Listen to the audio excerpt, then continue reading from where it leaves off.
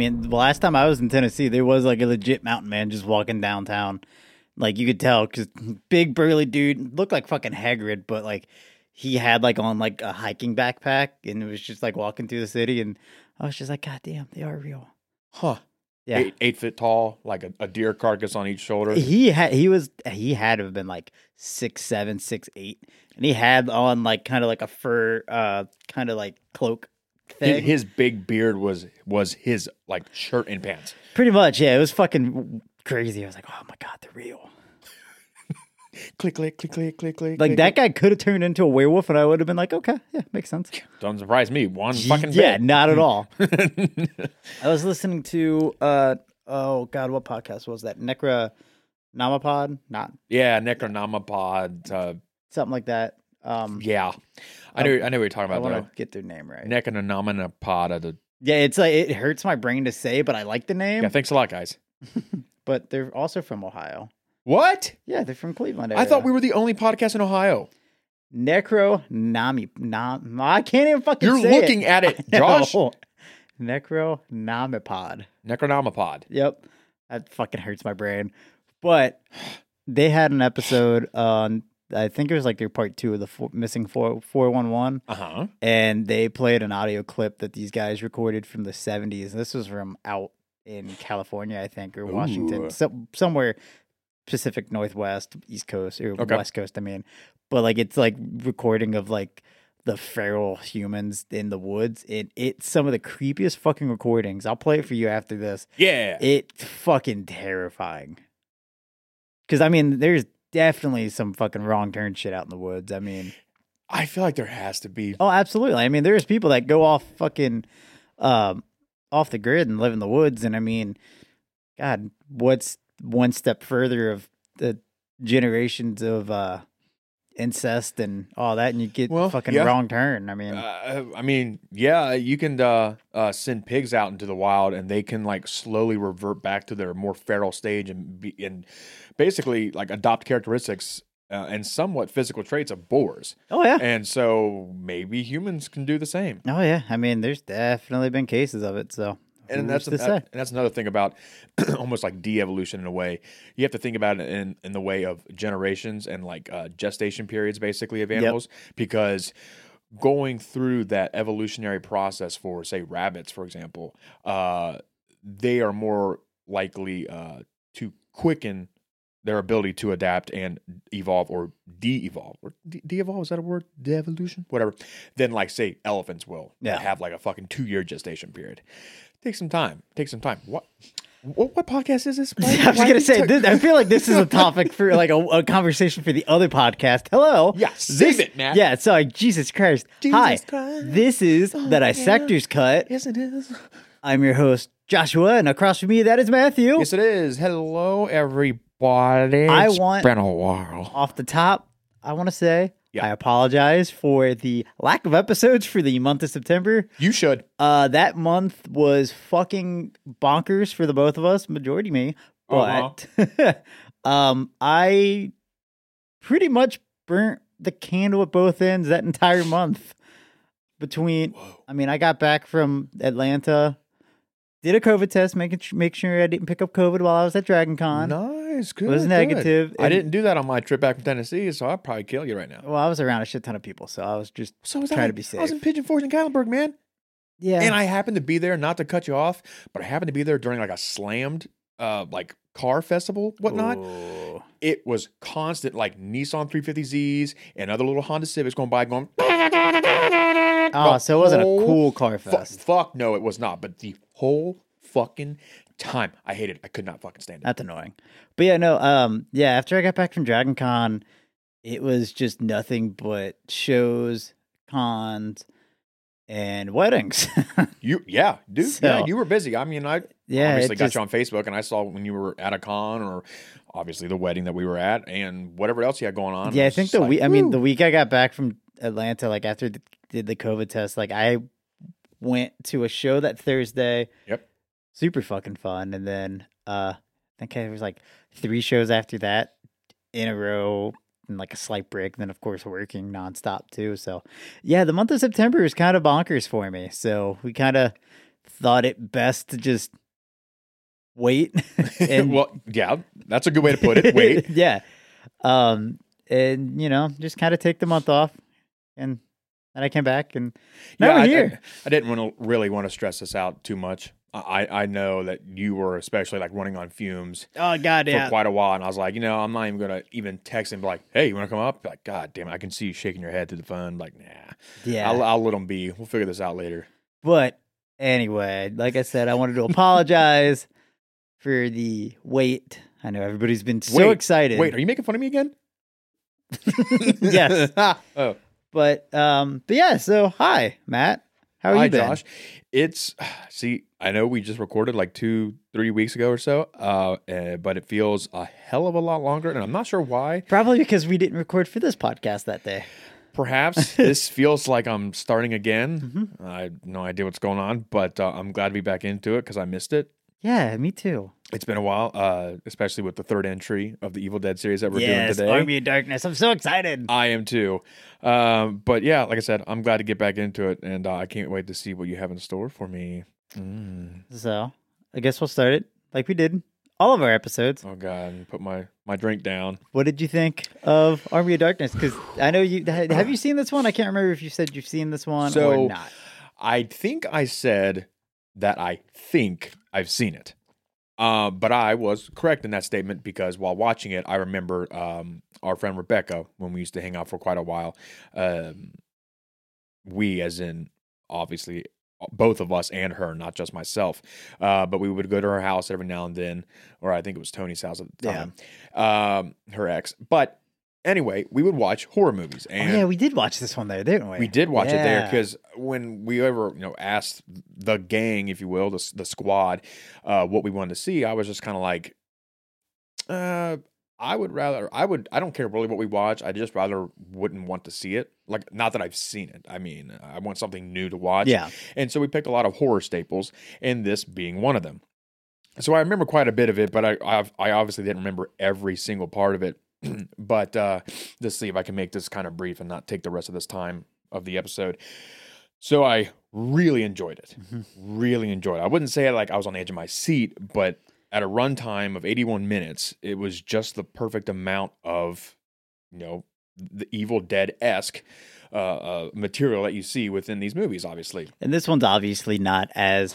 This one's definitely more of a fantasy action film than a horror film. But okay. So I get into that here in my little monologue, basically. So I can't really pin down if I like Evil Dead 1 more than Army of Darkness, or Evil Dead 2, or Evil Dead 2 more than the other two, or Army of Darkness more than 1 and 2. Whatever the combination is you want, I can't really pin it down because especially Army of Darkness does feel different than the other two, just like you said, for that fantasy reason. Because to me, while watching, I'm like, none of this really screams horror to me.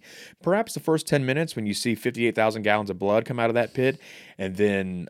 no, that's basically like the horror part of it, I would say. And basically the Evil Dead like idea that Sam Raimi and them tried to give across. Obviously, we see it in Evil Dead 1, Evil Dead 2.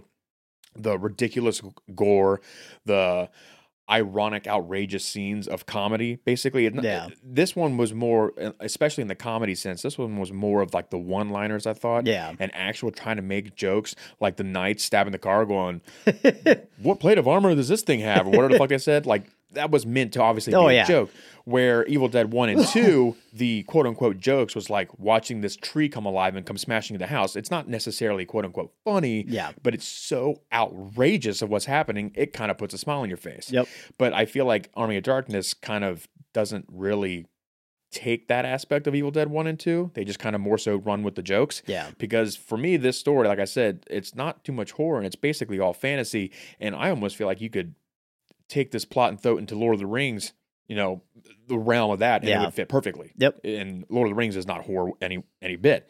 Unless you, except for like Shelob's Lair. Sure. And that's where like the lines of those genres, horror and fantasy especially, they're blurred. Oh, you can really crisscross and do whatever you want. Same with sci-fi horror like Alien and shit like that.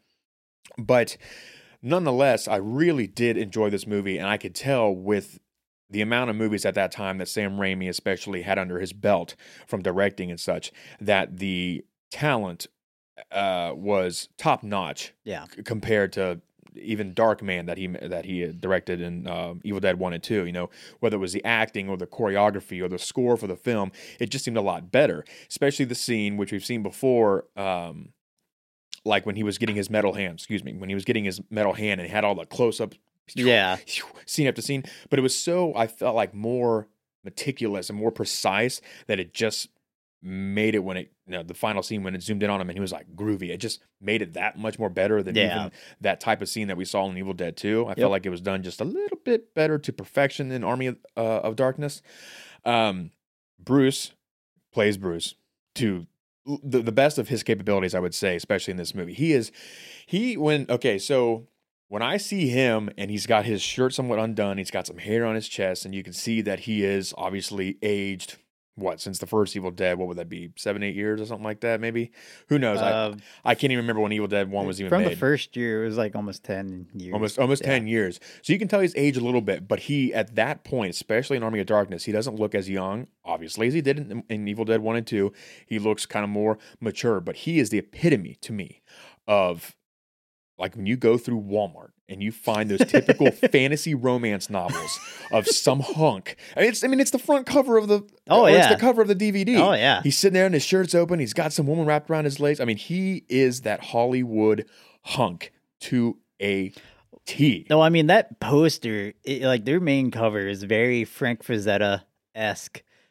And like, I mean, Frank Frazetta's art is like some of my favorite fucking like fantasy artwork ever. Oh, it's great. Especially the more you look at that cover. When I see that his face has a little smirk on it. Okay, that just even screams more Bruce. Yeah.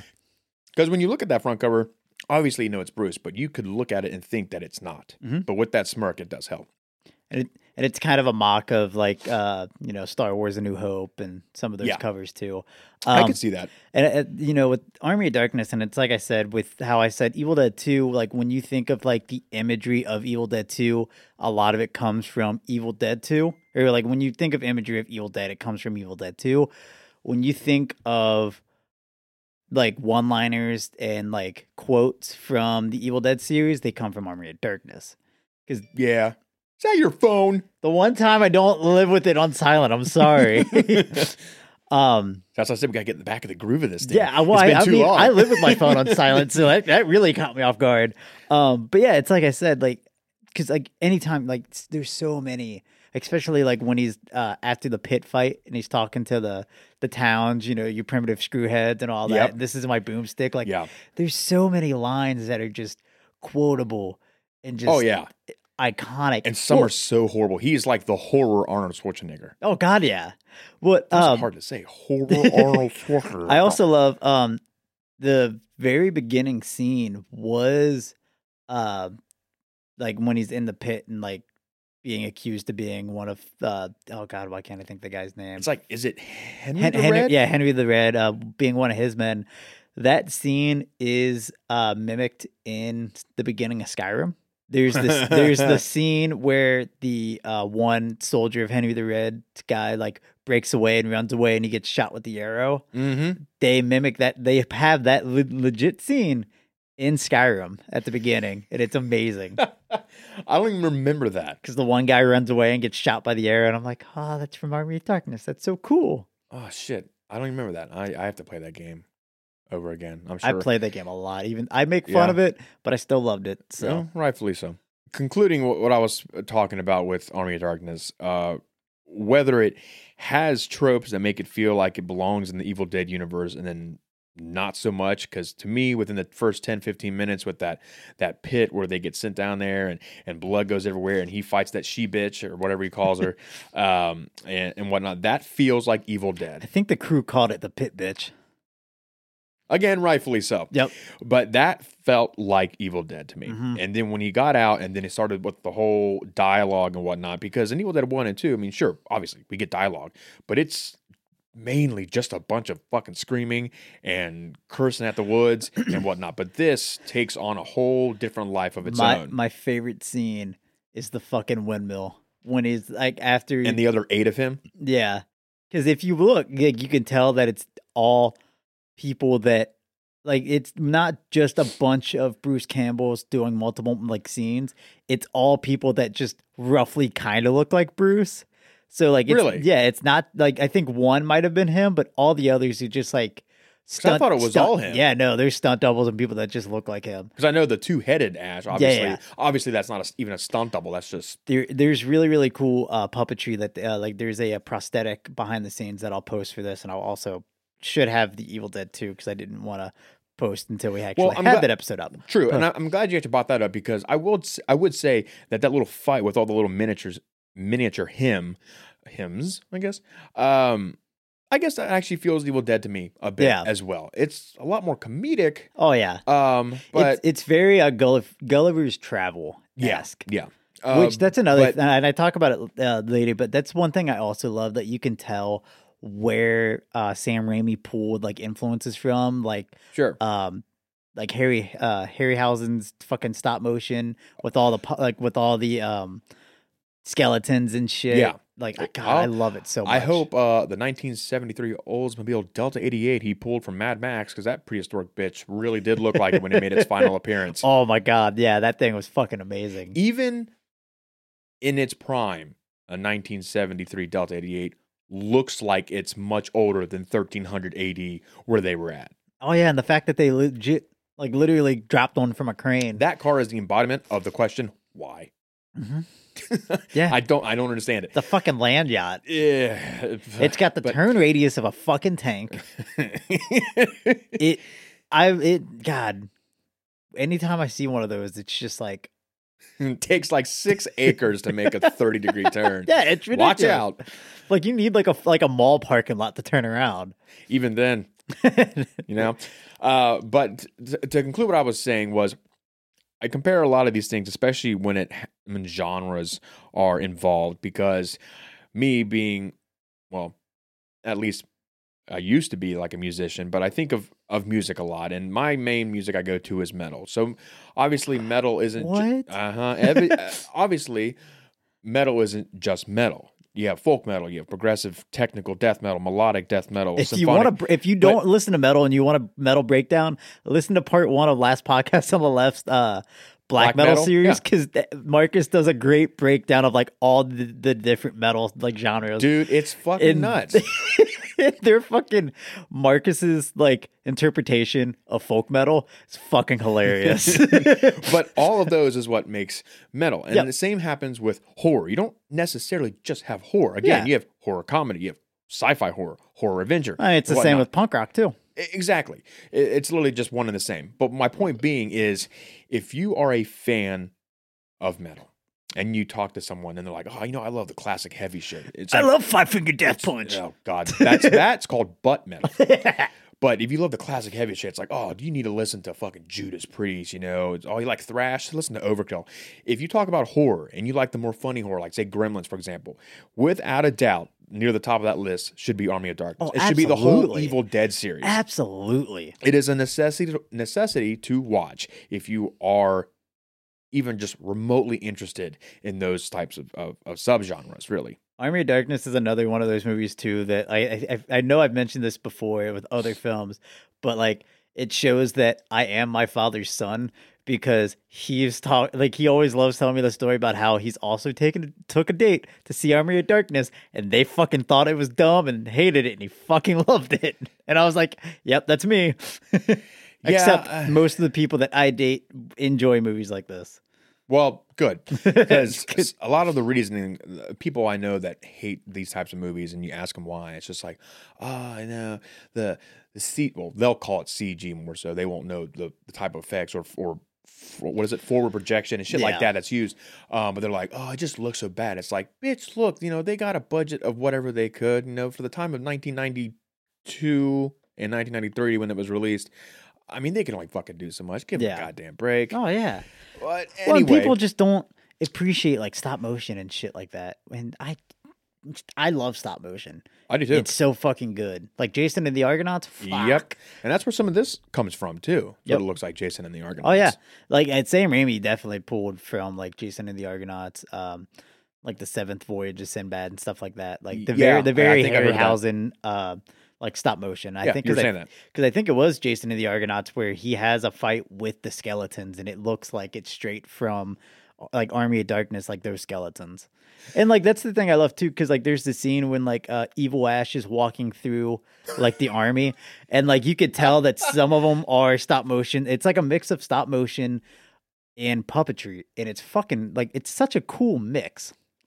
So one of the funniest moments of this movie to me, for whatever reason, is when the final battle was taking place, and for maybe 5-10 seconds, a bunch of the Deadites were being stabbed, or the skeleton army, if you want, whatever you want to call them. The Army of Darkness. You can call them that if you really want to. I don't see why. But whether they were stabbed or run over, whatnot, and it went to Evil Ash that first time, and he's just like, oh God, oh my God. I'm like, it's too bad even for him. Yeah. And he's a fucking resurrected demon, basically. But for some reason, it was just funny to see. I mean, I guess something supernatural like that demon to have kind of like a humane type of outlook on a perspective on things.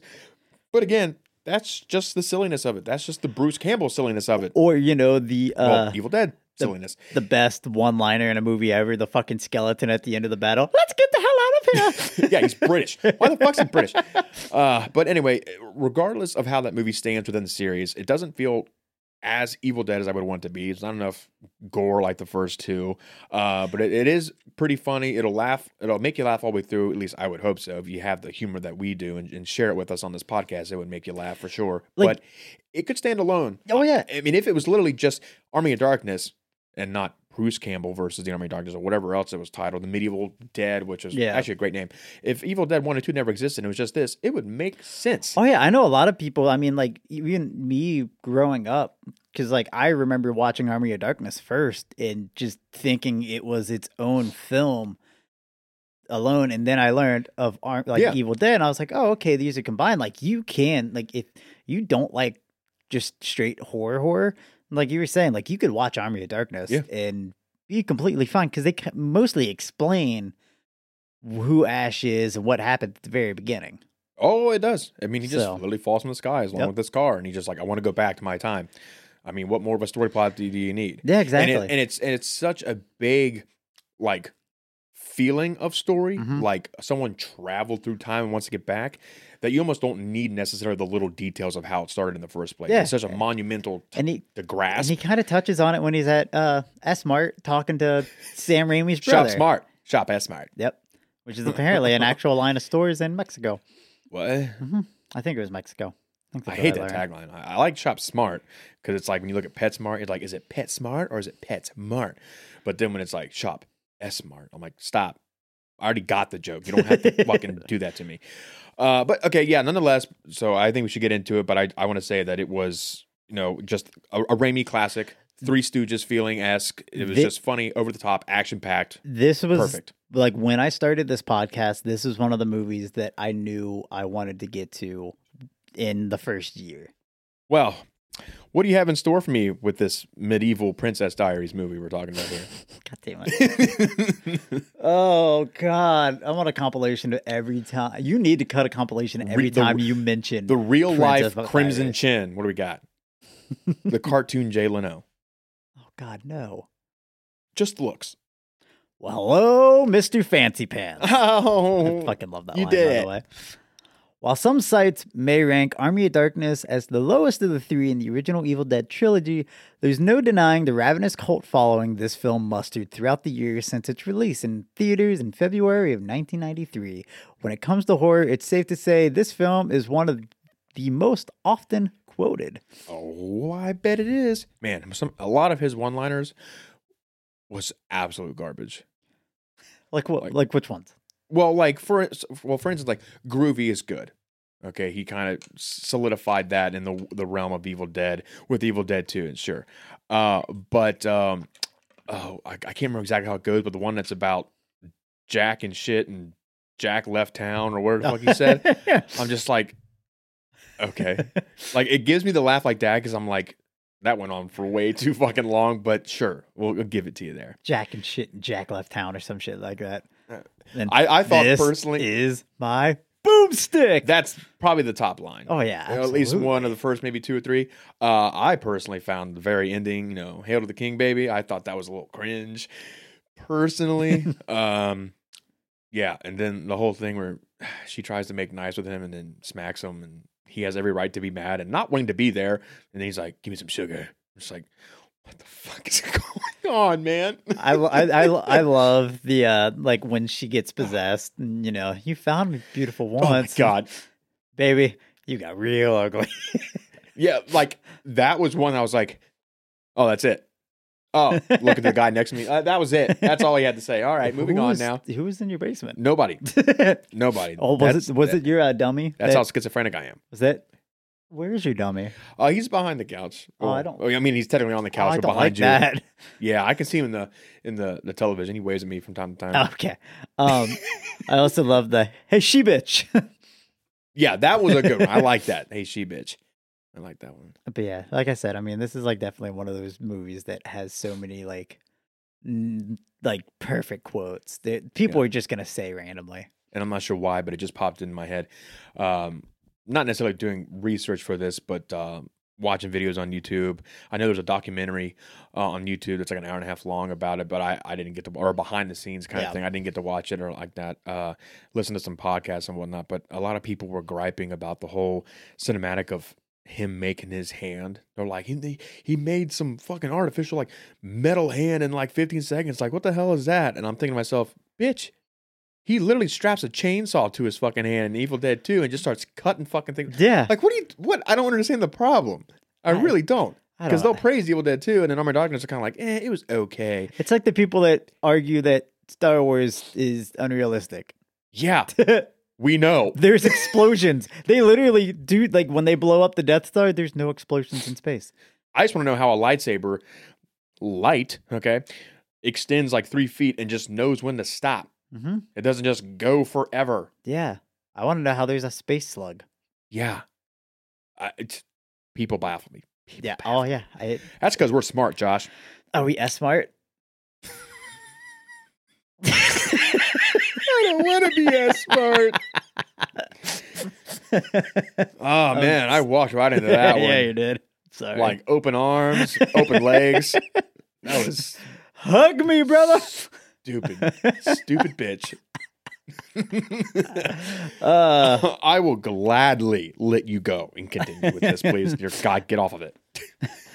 So Army of Darkness opens up right where Evil Dead 2 ended, with our hero Ash Williams once again played by the Chin himself, Bruce Campbell, being teleported back to the Middle Ages, where he is thought to be a member of Duke Henry the Red, with whom Arthur is at war with. So I assume this Arthur fella is supposed to be like King Arthur that we all know about. That's what I always assumed. Either that or stated. Sam Raimi is just very unoriginal with coming up with names. It was just like maybe King Medieval Arthur. Arthur works. Well, yeah, that's the thing. Like his character's name is technically Lord Arthur. Yeah. Like I guess he didn't want to go with King Arthur. Yeah, probably. Well, I mean, there's probably some kind of like rights to King Arthur's name at that point. There might be. I have no idea. But like his facial hair was trimmed all nicely, except there was a couple people with facial hair that I was like, what the fuck is going on? Like the one blacksmith that has like the Fu Manchu and shit. Exactly. But like his facial hair was nice. He had real pretty blue eyes. He was an attractive man. And I was like, that's got to be King Arthur because there's stories about him being all attractive and majestic. I will say every fucking person in this movie that had long hair that was obviously like a wig or so was atrocious. It was an assault. It was badgering on me, a man with long hair. I hated it. Everybody looked just, except what's her face, the main woman. I can't remember. Her hair, even if it was a wig, looked fine. Mm-hmm. But the men, oh my God, those were horrible. So back at Arthur's castle, Ash is thrown into a pit where he battles it out with one of the Deadites and is proven to be the one that could receive the Necronomicon to help return him home. Upon messing up the words, once he finds the book, he unleashes an army of the dead, which now he must fight. I totally forgot when I first watched it, and I was not expecting it, when he was trying to recite it. And he's like, what's the last word? I know it starts with an N. It's an N word. It's an N word. Necktie. Yeah, and he's even like, I just kind of said that. I was like, oh. And of course, he's like, okay, we're good. He just backs away slowly. I was like, oh, wow, I wasn't expecting to feel that today. I also love what it like pulls, like when he opens, like fucks up the first one, like opens up the first book and it like pulls his chin out. Like the prosthetic work, there's another really good picture from the behind the scenes of like the prosthetic, like you can tell it's before they paint it because it's like just the white mold. Sure. Like with Bruce Campbell wearing it. And it's such a really cool picture. I'll definitely post it. But yeah, the prosthetic work for some of them were just fucking fantastic. That was a nice, like, Evil Dead 1 and 2 touch for Army of Darkness, I believe, as well. They didn't tell me there'd be 3 books. Yeah. In our Evil Dead 2 episode, I talked about how originally writer and director Sam Raimi had the idea to send Ash to the 1300s, but due to budget constraints, it didn't seem feasible at the time. After the financial success of Evil Dead 2, producer Dino De Laurentiis, I've probably said that name so many different ways in this episode, or in this series, Dino De Laurentiis saw the potential in a 3rd installment and agreed to finance the film once again. Woo! When it came to writing the final draft of the script, Sam Raimi intended to write it with his friend Scott Spiegel, who was co-writer on Evil Dead 2. Unfortunately, Spiegel was busy working on a film with Clint Eastwood at the time, so Sam turned to his brother Ivan Raimi, who he had co-written projects with before. Sam claims it was Ivan that brought more humor to the script this time around. You know, Scott Spiegel's like, yeah, Sam, I'm working with Clint Eastwood. Do you mind? I got shit to do. A number of literary sources were used as inspiration for the screenplay, as we talked about earlier, which many can be seen throughout the film. Stories like Mark Twain's A Connecticut Yankee in King Arthur's Court and Jonathan Swift's Gulliver's Travel. Films he also took inspiration from were Jason and the Argonauts, The Seventh Voyage of Sinbad, and Conan the Barbarian. Princess Diaries? Yes, he took inspiration from a film that didn't exist yet. Hey, time travel's involved. Okay. I don't even know if Anne Hathaway was born yet. Oh, wow. I don't know either. Did you say a Connecticut Yankee? Mm-hmm. Okay. That's all I needed. I actually have never heard, like, it's a Mark Twain book, but I've never heard of that story. Let's keep it that way. But I kind of want to read it now that it's inspired, like, that it inspired Army of Darkness. What the fuck could that inspire? A Connecticut Yankee in King Arthur's Court. Probably time travel, and he probably got sent back to King Arthur's Court, and he's probably from, like, the Civil War. You know, I think you're right, actually. I think you're on the money. I mean, just that name makes me think that. So no, I can honestly see that. I think you got the money shot there. Yeah? Yes. The money shot? Okay. Yes. Oh, you're gross. So Sam's whole plan this time around was to finally get Ash out of the cabin. Whoa. And he stuck to it. Yeah. That was his whole plan, as you said. Because, the last 2 films, it literally took place in a cabin. And I kind of liked it. Yeah. Honestly, because it added the, like, solitary, basically.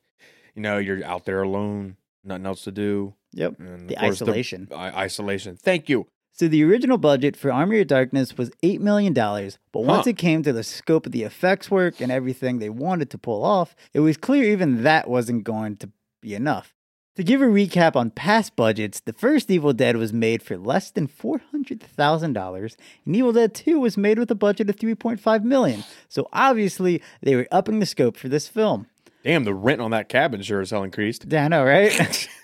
To help aid in financing the film, Campbell, Raimi, and producer/friend of theirs, Rob Talbert, collectively put in $1 million of their own salary. Damn. This would bump the budget of the film to $11 million. I can see that. For that time, for obviously the big step it took. Oh, yeah, absolutely. But it's just so interesting to me to think that, when Sam Raimi first started, first film, $400,000. And now he's making the 3rd installment of the series, like 10 years later, for $11 million. Like, that's insane. And look at him now. Doctor Strange and the Multiverse of Madness. And or Madness of the Multiverse. And making some of the more iconic Marvel movies, too. Or like before Spider-Man. Disney, his Spider-Man movies. I mean, the first 2 are fantastic. 3 is great just for the memes. Well, sure. But why did he give Spider-Man like the biological web shooters and not? I have no idea. Need to email him. Yeah, I have no idea. But God, if Tobey Maguire does show up in No Way Home, I can't wait for that interaction once. They're like, "What the fuck? You don't even have like gadgets?" Like oh, it comes out of you. Oh, gross. They're like, yeah, I don't know what the director was doing. So when it came to the cast, as stated earlier, Bruce Campbell would return as Ashley J. Williams and Evil Ash. Mbeth Davids plays the role of Sheila. Marcus Gilbert as Lord Arthur, Ian Abercrombie as the Wise Man, and Richard Grove as Duke Henry the Red. Did he make Abercrombie and Finch? Sure. Yes. Sure. Can't even give me a yes or no. He's just like, you know what, Matt? This film also features now horror icon Bill Moseley as a Deadite captain seen during the big battle towards the end of the film. Is he the one that's like Evil Ash's right-hand man kind of deal? On a horse? Yeah, he doesn't have any speaking lines, but he's the one that, like, when he rides up, he has the eye patch. There's another one that does speak a little bit, isn't there? Yeah, there is. But Bill Moseley's character didn't have any speaking lines. He just was there. Because that reminded me of one of the scenes where I think it's the one that talks. I don't think it's Bill Moseley, but he takes off on his horse, like down, like through, like Army of Darkness, and he's with another horse with another skeleton on it, but you can, without a doubt, clearly tell that skeleton's fake because it is like ragdolling so fucking hard when that horse is running around. I'm like. They don't even try. But that's the Evil Dead thing. They don't try. And I swear to God, if you watch King Henry or Henry the Red, whatever his name is, and his army when they're finally coming over the hill and they're like, look, there they are. Hell yeah. I swear to God, and I didn't go back to try and look at it again. I thought I saw one of his quote unquote men, like literally in like a beige hoodie, blue jeans, and gym shoes. I wouldn't doubt it. Everyone else is wearing fucking armor, and there's this guy, and he has like a mask on. I'm like, what the fuck is that? I wouldn't doubt it at all. I hope it's like that. If I go back and look, I hope to God it's like that. For those that may not know, just actors' names, but yeah, Bill Moseley played Chop Top in Texas Chainsaw Massacre 2, and he also plays, most notably probably known for playing Otis in House of a Thousand Corpses and The Devil's Rejects. Mm-hmm. And I guess Three from Hell, but I haven't seen that one. So anyway, like many films nowadays, Army of Darkness was filmed using a mix of on-location sets and sound stages. Ooh. The interior shots were filmed on an Introvision stage in Hollywood, while the on-location shots were filmed in Bronson Canyon and Vasquez Rocks National Area Park in California. This film, as I mentioned earlier, also pays tribute to stop-motion master himself, Ray Harryhausen, which, God... If you've never seen a Ray Harryhausen film, just do yourself a favor and fucking go watch it. What's a Ray Harryhausen film? Well, I've already mentioned two of them. The Seventh Voyage of Sinbad, and Jason and the Argonauts. Yeah? Or you can watch, it's like Beast from 10,000 Fathoms or 100,000 Fathoms or some shit like that. I don't know. But yeah, Ray Harryhausen. I've seen Jason and the Argonauts. I watched Jason and the Argonauts in like some class in like elementary or middle school for some fucking reason. I watched it on television once, and then I watched it in a hospital bed when I was ridden with asthma for a week. Interesting. It's like, the fuck's going on? But yeah, I don't know why, but like I love couldn't care less his stop motion work. From what I can remember, I mean, yeah, for the time, obviously at least. Like, I mean, I'm pretty sure if it wasn't for him and his like mastery of stop motion, we wouldn't have gotten films like Coraline or Nightmare Before Christmas. Quite possibly, I really don't. I would say that's a safe assumption. Yeah, he was the master. There's museums that I forget what museum it is, or if it might be in like different museums, but there are museums that have his miniatures. Ooh, and I want to see it so fucking badly. Let's go. I want to. I'm going to go on Expedia and buy a ticket right now. I'll have to figure it out. So when filming finally began in mid-1991, it would last for about 100 days according to Raimi. A huge castle set was built on the edge of the Mojave Desert near Acton, California. Majority of the film was shot at night, and since they were filming in the summer, this meant the days were longest and the nights were short.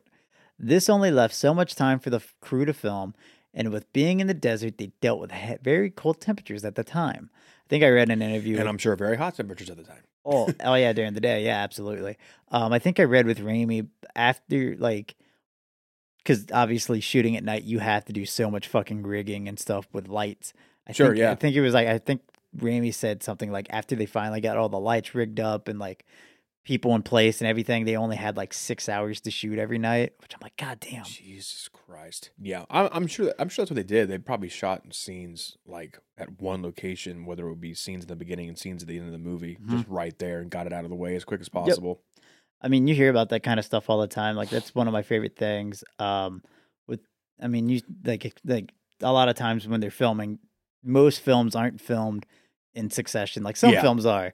But there are some films where they're like, okay, let's shoot this scene, and then like from like the beginning of a film, and then they'll shoot a scene at like the end of the film, and just That's what I would do. I was watching, I think it was like the behind the scenes of the Lord of the Rings, The Fellowship. When they were filming, they ended up having like a really bad flood in New Zealand, and like they couldn't film anything for a bit. And Peter Jackson was like, "Well, we need to do something still." He got to thinking, and he knew that there was a scene. It may have they may have been shooting Two Towers at the time, but there's a scene for Return of the King that he knew that he wanted. So they ended up filming like a scene for that, like in like a gymnasium or some shit. Fucking 3 or 4 years before the movie was ever released. Yep. Hell yeah. And I was just like, that's so fucking cool. Yeah. Use your time wisely. And I think it was the scene like where Sam and Frodo are like sleeping on the when they're heading up towards like Shelob's lair, like going up the big tall stairs, and they're sleeping on like the edge of the cliff. I think it was like that scene. Ah, okay. If I remember correctly, it's been a while since I've watched the behind the scenes. I hate it, show. Me too. God damn it, Aaron Lewis. Here I come. Oh no, I didn't like the way you said that at all. Made me uncomfortable because then I pictured Aaron Lewis's face, and I'm like, It's been a while. So. Compared to past films, shooting Army of Darkness was difficult for Campbell during the battle sequences, since a lot of the times he'd have to fight enemies that weren't really there. Campbell used a number system that helped him remember the choreography for each scene. Because I will say, obviously, if you know a little bit about quote-unquote movie magic, you would know that there are things that he would be fighting that are not real and not there. But he does such a good job at making it look like he was there. I forget the actual process they used, but they kind of did like the overlay format where like obviously they would shoot Bruce like doing battles and shit, and then they would have overlay like the effects of like the puppetry and shit, like the skeletons, and then they would overlay like the mats and stuff like that, kind of like how they did with the Invisible Man. Like it was like multiple layers on top of each other, and like that's how it would, and like it works really well. It does. I mean, it looks very well. The hits all seem very precise and whatnot. Yeah. Unlike some films where you can easily tell when somebody doesn't get hit, like The Dark Knight Rises, where guy doesn't get fucking punched even remotely close by Batman, but he goes flying backward. Christopher Nolan, I don't know how you let that one slide. It's very noticeable. Or the very beautiful, like, say you punch someone like, right to left and they go left to right. It's like, what are you doing? Yep. That'll stay in there. I also just took a notch at Christopher Nolan's Batmans because I think they're overrated. But that's just me. I kind of agree. Good. That's why we do a podcast together. Sandra's like, me three. Yeah. Hell yeah. Okay. There's a hot take, but that I have on those movies, but I won't say it because I know a lot of people frown upon it. Should we have our own like little series within the Dissector's Cut of just hot takes? Probably. Like a hot take episode. Yeah, where we just piss people off. We just piss people off. Yes. And bitch. That could be a good filler episode. Where we just piss people off. Oh man, that sounds like a fucking fun time. Fuck everyone. All right, let's do it. All right. Bye. No, I'm just kidding. In due time, be patient. So, once again, Campbell also once again sustained a couple of injuries, including one where a pin from his uniform cut his chin during a stunt, which caused him to bleed. He was wow, which one? That's the thing. When he got cut, they apparently went to like a plastic surgeon to get it sealed up. And they actually had to point out, because he went while he was in makeup still. Yeah. They had to point out which cut was the actual real cut because the plastic surgeon couldn't tell, which speaks a lot to the prosthetic work, whoever did the makeup. Or maybe that surgeon's just dumb as fuck. It's also possible. Yeah. Because there were a couple I feel like I could tell that they were fake. But maybe that surgeon's blind. Maybe. Therefore, he should not be a surgeon. Maybe. He was also hit with Real Potatoes by Sam Raimi during the scene where Ash is pelted by rocks. While fake Was rocks, it not rocks? While fake rocks were used, Okay. Raimi wanted to get a genuine reaction from Campbell and, as a joke, actually threw real potatoes at Bruce. So the real irritation by Ash you see was legit, and that scene was kept in. Oh my God. What a waste of potatoes. I don't know. Is it a waste of potato if it hits Bruce Campbell? Could you don't hurt his face? Do you know how much The that Muffin potato would be like sold for if it was kept? I'm imagining seeing an eBay listing of potato that hit Bruce Campbell, and it would go for maybe like 7,000-8,000. Oh God, people buy chicken nuggets that look like the fucking Among Us characters because it's just stupid. That's true. I would just get like a little red marker and draw a line on it and be like, Bruce Campbell's blood. Right? Why not? I mean, what if is it French? That's like pomme de terre, like apple of the earth. You could say that and just freak fucking people out. It might go for double that. Yeah. Fucking ridiculous. Marketing. So one of the biggest accidents on set. Atkins diet. What? No, please continue. One of the biggest accidents on set happened during the filming of the Oldsmobile dropping from the sky. Oh no! Originally, they used a 25-ton crane, which, while being used, suffered mechanical failure and collapsed over the edge of a cliff. Luckily, oh my God! Luckily, the crane operator was able to jump off the machinery before it fell. To clean up the wreckage, an 80-ton crane was brought in, and that crane was used for the reshoots so Raimi could get the shot that he needed. Oh my God, that's fucking nuts. And you're like, thankfully the guy, the worker, the crewman manning that crane escaped. I'm thinking, I feel like it'd almost be impossible not to escape. Yeah. I feel like you could slowly step out as the crane went. It would be so. Well, I mean, luckily, I think the 25-ton ones are the ones where like they have the operator kind of lower. But like the ones you see like in cities, like that are operators like 200 fucking the stories operators high? are all the way up there. Yeah, no, fuck that. That's fucking terrifying. Yeah, no, you're done. Speaking of terrifying, I want to zip line in my trip to Gatlinburg, whatnot. I wanted to zip line, but we didn't. But we were going somewhere, and God, I thought there was gonna be some kind of joke in there, and I was so fucking ready for it. I'm disappointed now. The line would snap. No. Yes. No, just that it would be saggy and you walk up and the guy's like, oh boy, well. Yeah, as soon as my 280-pound ass leaves that little whatever, my nuts are just brazed by the trees. Pow, pow, pow, pow, pow, pow, pow. And they're like, never had that happen before. I'm like, thanks for that boost of confidence, you bitch. You get on, you just hear.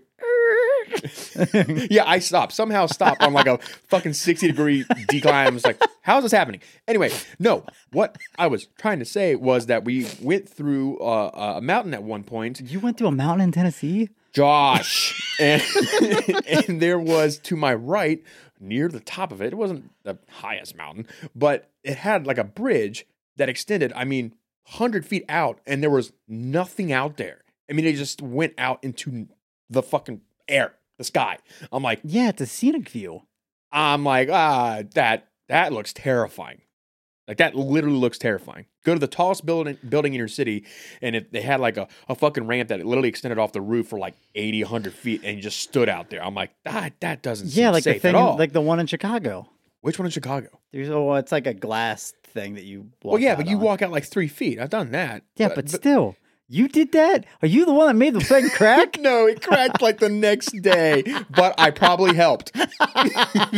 Could you imagine standing on that thing when that thing cracked? I want my money back. I would shit myself. I want a total refund because you guys, quote, put the fear of God in me. I didn't like it. I was that close to meeting him, too. Yeah. Literally and figuratively. That's terrifying. Anyway, I saw a bridge. That was really scary. In Tennessee is the moral of my story. Thanks for ruining it. Go on. I don't know what you're talking about. How'd I ruin it? Talk to me about Bruce Campbell's chin. Did you know if you probably stepped out on that bridge, you probably would have lifted up the mountain? I'm sorry. The mountain would have cracked. I'm like, you know what? I am not built for this earth. I need to go fucking elsewhere. Oh my God. Elon Musk, fucking ship me out. I don't care where. But as long as it's Amazon shipping, I make it to Jupiter in 2 days. That's fine. So originally, Raimi had an entirely different ending in mind. In his first ending, once Ash tries to return to his own world, he is transported back to a post-apocalyptic version of London. This was deemed too depressing. What? Literally all his friends die in the first one. What's more depressing than that? The studio didn't like it. The studio wanted a happy ending. I also try to find info on like the making of the car, the Mad Max car. I couldn't find shit. Really? Because that thing was an amalgamation of... Oh, yeah, and I loved it. I love that, like, when he opens the trunk of the car, too, it's just, like... Phasmagoria magazine. Fangoria magazine. Or Fangoria, sorry. I'm sorry. I'm thinking of the game. Which the Fangoria magazine is in there because Sam Raimi did it as a nod because Fangoria is one of the reasons why Evil Dead took off anyway. So... Oh, okay. But yeah, I love like all the science magazine, the science like school books and shit because they were college students in the first film. Oh yeah, I love that part where he pulls out his science book and they make gunpowder, just like if you're playing some fucking video game where you just drag and drop two elements and all of a sudden you have something new, like done. Oh, of course, you tell. Of course, maybe it was like the anarchist cookbook. Sure, but in a science, that's all a cookbook is, man. This is true. Like rituals and concoctions and shit like that. This is just only they taste good. Beans for my family, or soup for my family. I don't know. There's the whole thing that Trump with like the cans of soup, and he said that you can't throw bricks because they're too heavy, but you can throw cans of soup. Yeah, it's a whole thing. You didn't hear about that? Did you know he had a button for Diet Coke? Oh God, yeah. You love that shit. He did, or Diet Pepsi. Something. It was Diet Coke. Didn't seem to help. He was at least dignified enough to know that even Pepsi sucks. That's the only time I've ever like been in agreement with him. The only good takeaway from his presidency. The only time I'm like, you know what? I agree with Trump. Diet Pepsi is disgusting. Pepsi is just disgusting in general. Yeah. I'm looking at you, Mom. So while the producers let Raimi direct the movie as he wanted, it was during post-production that Universal took over. Whoa. Goddamn studios. Oh, wow, look at that. Fucking I will ruining say, everything. Commenting on your, alternate ending, I actually think I prefer the ending that we had. Oh, yeah. Just because it brings the trilogy to an end.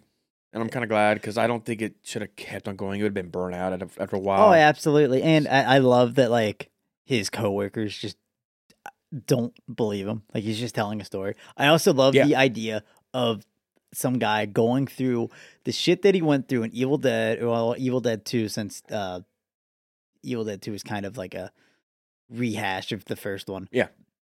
But the fact that, like, you know, some Joe Schmo went through the shit in Evil Dead 2 and Army of Darkness, and now he's just working retail. It just makes me laugh my ass off. American Dream, because I'm like, baby. that could be me. American Dream. Yeah, it could be. Very well could be. Tell. I should just start telling these stories at work. But like School of Rock, when he's talking to the teachers, and then one teacher's like, "Isn't that a movie or something?" That's what you should do. Tell Evil Dead the whole movie, and someone go, "Isn't that Evil Dead?" Be like, I don't think so. No, I don't know. I think you're stupid. Yeah, never heard of it. So overall, Universal Studios was not happy with the bad ending. Oh, wow. As it's now dubbed. Universal had Raimi come up with a happier ending, which resulted in the ending that we have now. Shot a month later, the shootout scene in S-Mart with the Deadite was filmed in a lumber mill store in Malibu, California. Raimi later admitted that he liked the fact that this film has two endings, as he stated. In one universe, Ash is fucked, and in the other, he's the big cheeseball hero. Sure. I guess Universal just didn't like the post-apocalyptic part.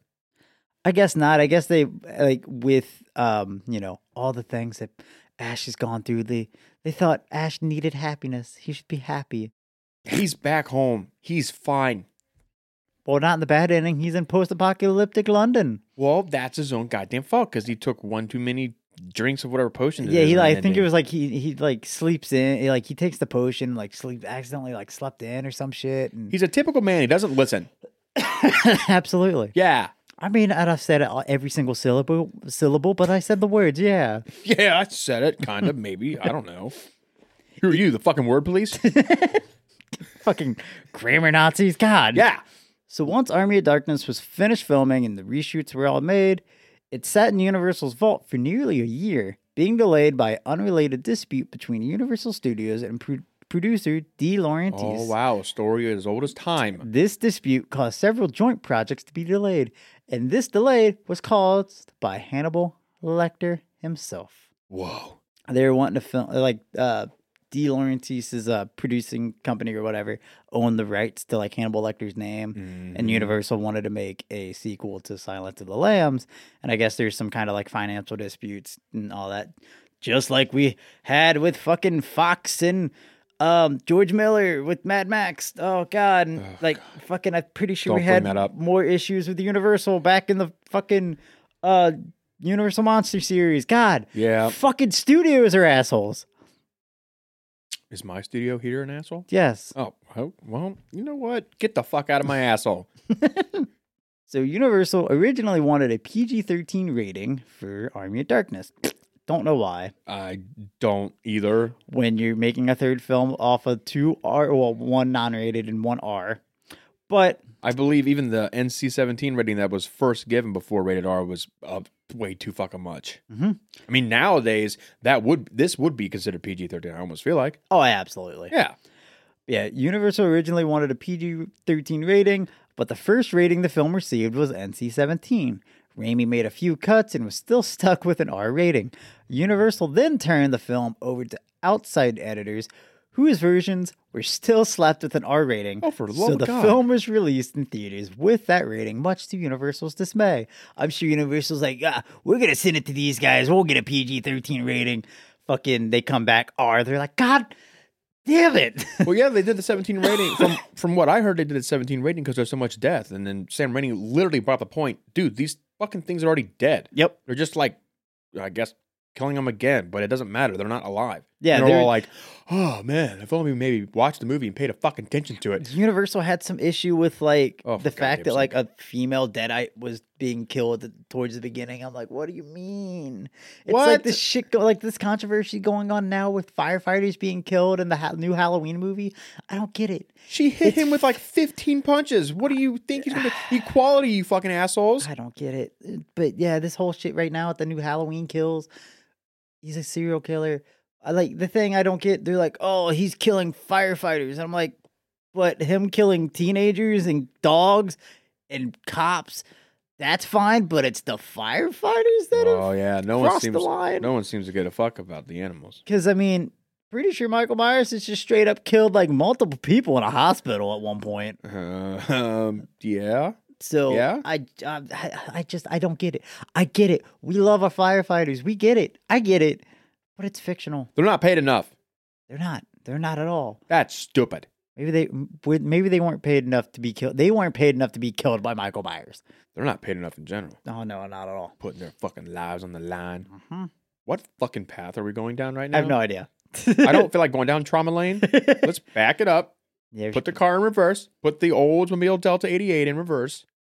So, of all the posters in the Evil Dead series, I do have to say I love the poster for Army of Darkness the most, due to its heavy inspiration, as I mentioned earlier, of the art by legendary Frank Frazetta. Like I said, Frank Frazada's art, like, I guarantee if you know anything, like, if you like fantasy at all, or like Dungeons and Dragons, or anything like that, you've probably seen his art at some point, his Death Eater. Oh my God. So good. Or Death Dealer, sorry. Got Harry Potter on the brand apparently for some reason. Ew. Even though, like, I've seen so many people with the Death Eater tattoo and it bothers me. Why? Because they're fucking wizard Nazis in that movie. And if you support the wizard Nazis, that's just a fucking red flag to me. That's fair. To each their own, I guess. Yeah, it's just, I don't know. It's a weird choice. Yeah? But I digress. What would you choose? Nothing, because Harry Potter isn't that good. That's fucking fair. J.K. Rowling, suck balls. Yeah. Turf. The material is fine. The maker of said material is not. I'll just stick with that. That's fine. But I wouldn't get anything tattooed from Some of the material is kind of weird. Like when Cedric dies in the 4th movie and that band just keeps playing. They're just like, fuck yeah. God, yeah, that scene. Fuck. Fuck, man. That's good shit. So, after sitting in Universal's vault for nearly a year, They have a vault? Every studio's got vaults. Don't you remember the vault fires? Well, yeah, but like, okay, I know, but like, is it like a vault? I'm thinking like a vault, like a bank vault. It got this big ass like turn system.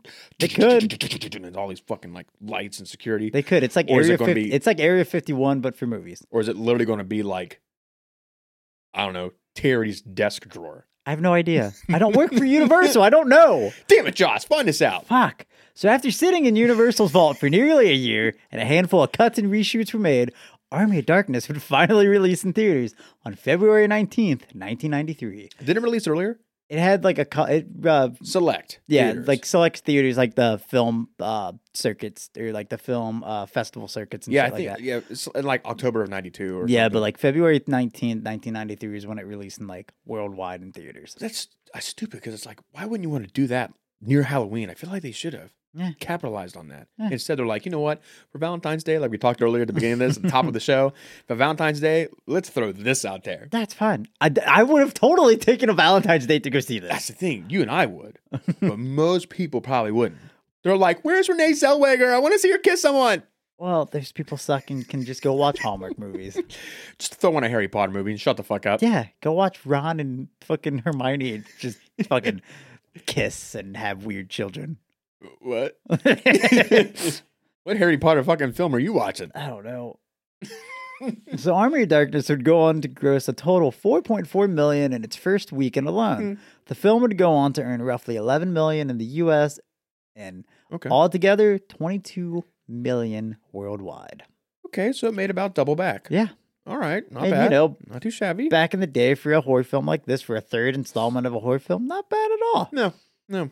Considering, you know, this is the time where, like in the early 90s, where horror was kind of a little all over the place.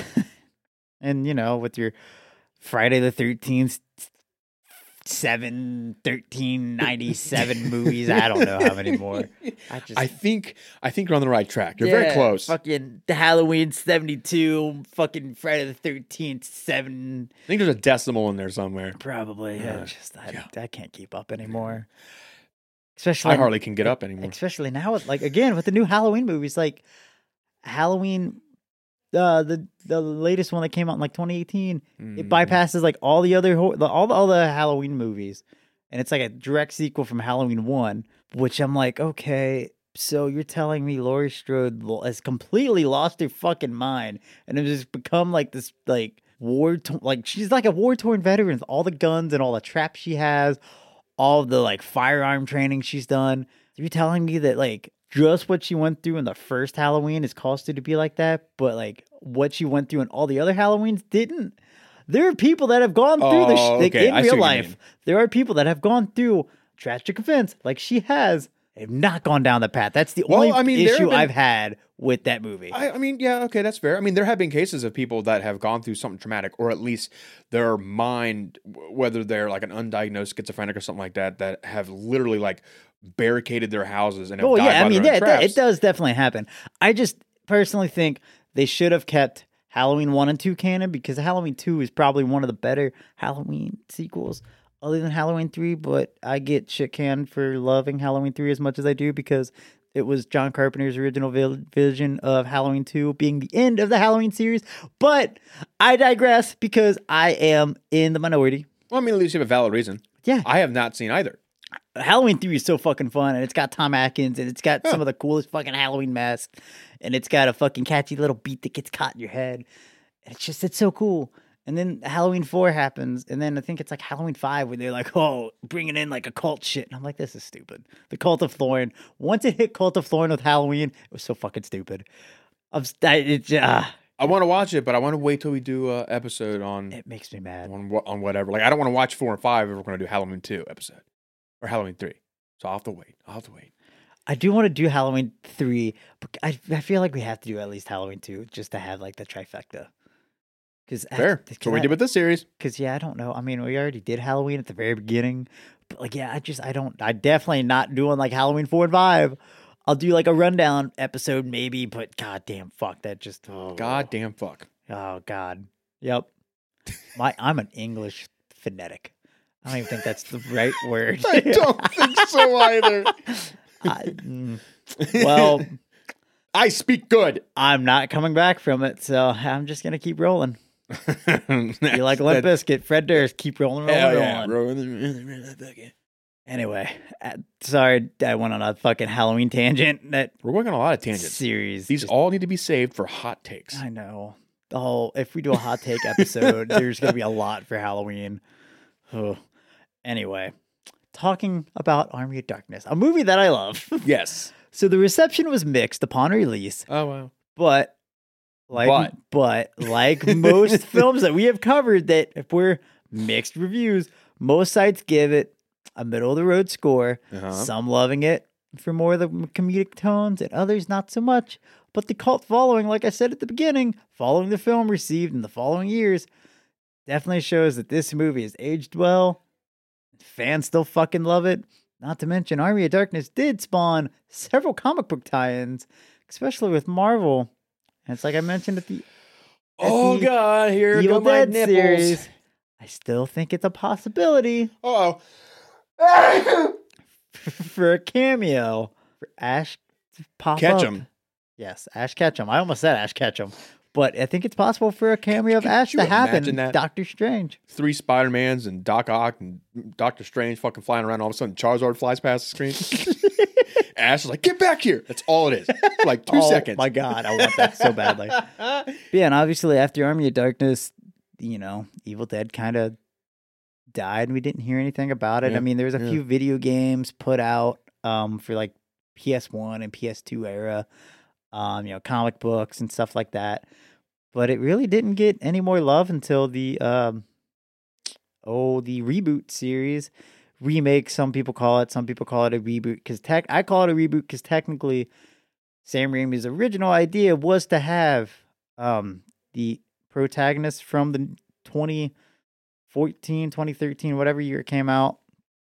They were going to have her and Ash team up. But unfortunately, it doesn't look like it's going to happen.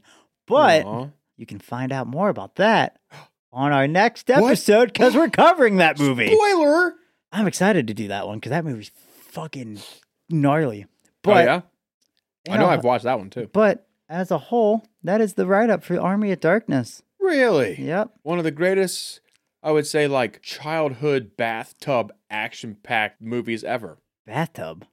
Like when you're a child and you're in the bathtub and you have like your little fucking action figures and you're playing with them. Oh yeah. That's what I mean. I feel like this movie is like for sure that. Like totally, like it totally sounds like when like you get like the Fisher Price like castle. Yeah. And like you're having like just a giant battle. Like that fight is what I imagine. Like actually thinking about it, that fight is almost like what I imagine like is going on like when you're playing with action figures, but like that's what's going on in your head because with the car coming up with the fucking turbine spins and shit like that. Every kid ever. And then like I love the like when Ash like burns the flesh of evil Ash and he comes back and he has the skeleton with the fucking I thought you were gonna say when he burned his own flesh on that stove in the windmill. That too. Whew. I also love the London Bridge is falling down when he gets stabbed the nail. Oh man, that made my toes like curl up. The two like little tiny ashes. My fair lady. It's so good. That whole scene, like fucking assholes. That whole scene's my favorite. I'm surprised he didn't literally just like bite them, like just fucking rip them in half. And he melts one. Yeah, I guess even though somehow it doesn't hurt him.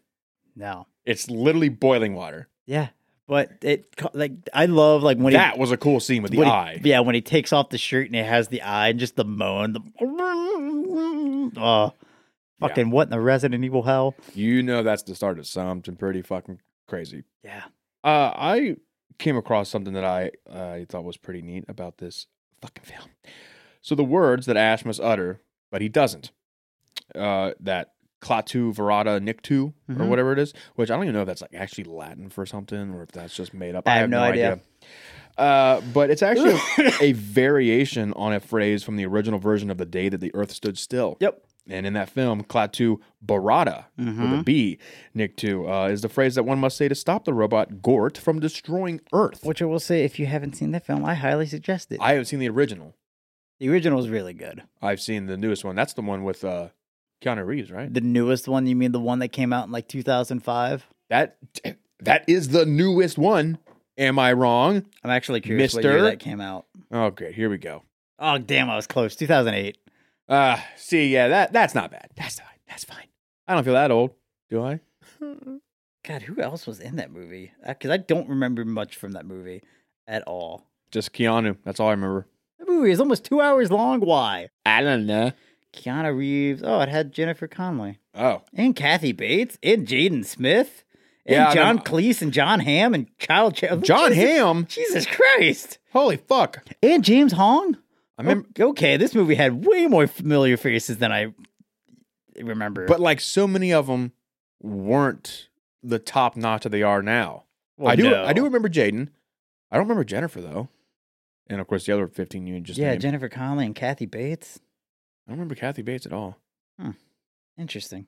So that's what we got for Army of Darkness. Yep. That will conclude this episode of the Dissector's Cut. Yep. And our trilogy of the Evil Dead series. Yeah, and upcoming will be... Up and coming. Yeah, it's, we will be talking about the reboot, remake, whatever you want to call it, Evil Dead that came out in 2013.